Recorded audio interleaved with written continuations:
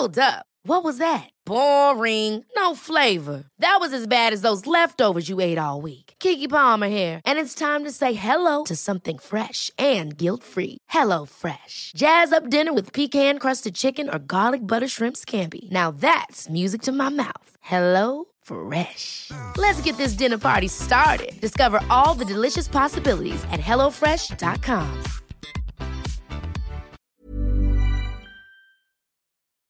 A Visible Mind. The lady sitting opposite me on the underground train blew her nose.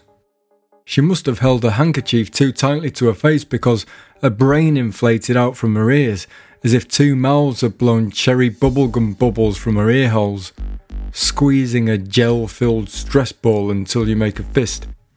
I leaned forward slightly to see words were written on the side of her brain such as, "God, I hate having a cold. Why does my nose start running as soon as I get on the underground?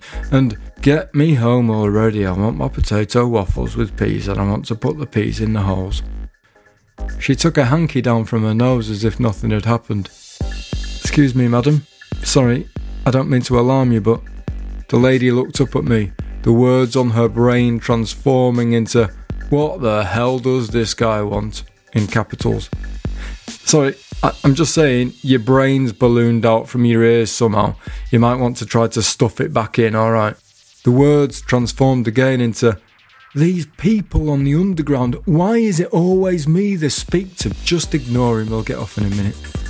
I leant forward slightly further, lowered my voice and said, "I'm not joking. Your brain's on show. Everyone can see what you're thinking. You're thinking, these people on the underground, why is it always me they speak to? Just ignore him, he'll get off in a minute." Yeah, you can keep ignoring me, and that's fine, but your thoughts are being exposed as soon as you have them. I'm reading your mind. I'm reading it right now. "Look, just leave me alone, please," said the lady. There was another lady sitting next to her. I said, "Sorry, but would you mind telling her?" The lady looked at her. Yeah, it's true, darling."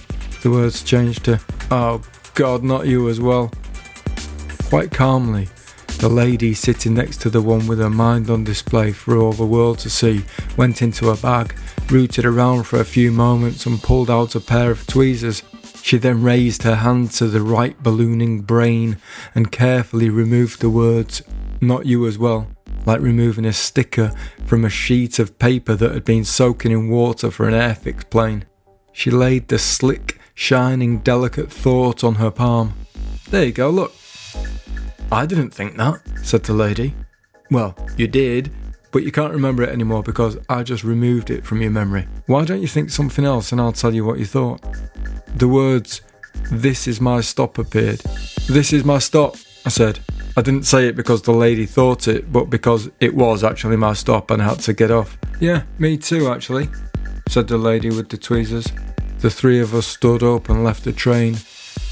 Walking up the stairs and onto the escalator, I could still see the writing appear. "I love escalators. Can't wait to get home," it read. "Well, she seems nice enough," I thought, and continued up the escalator.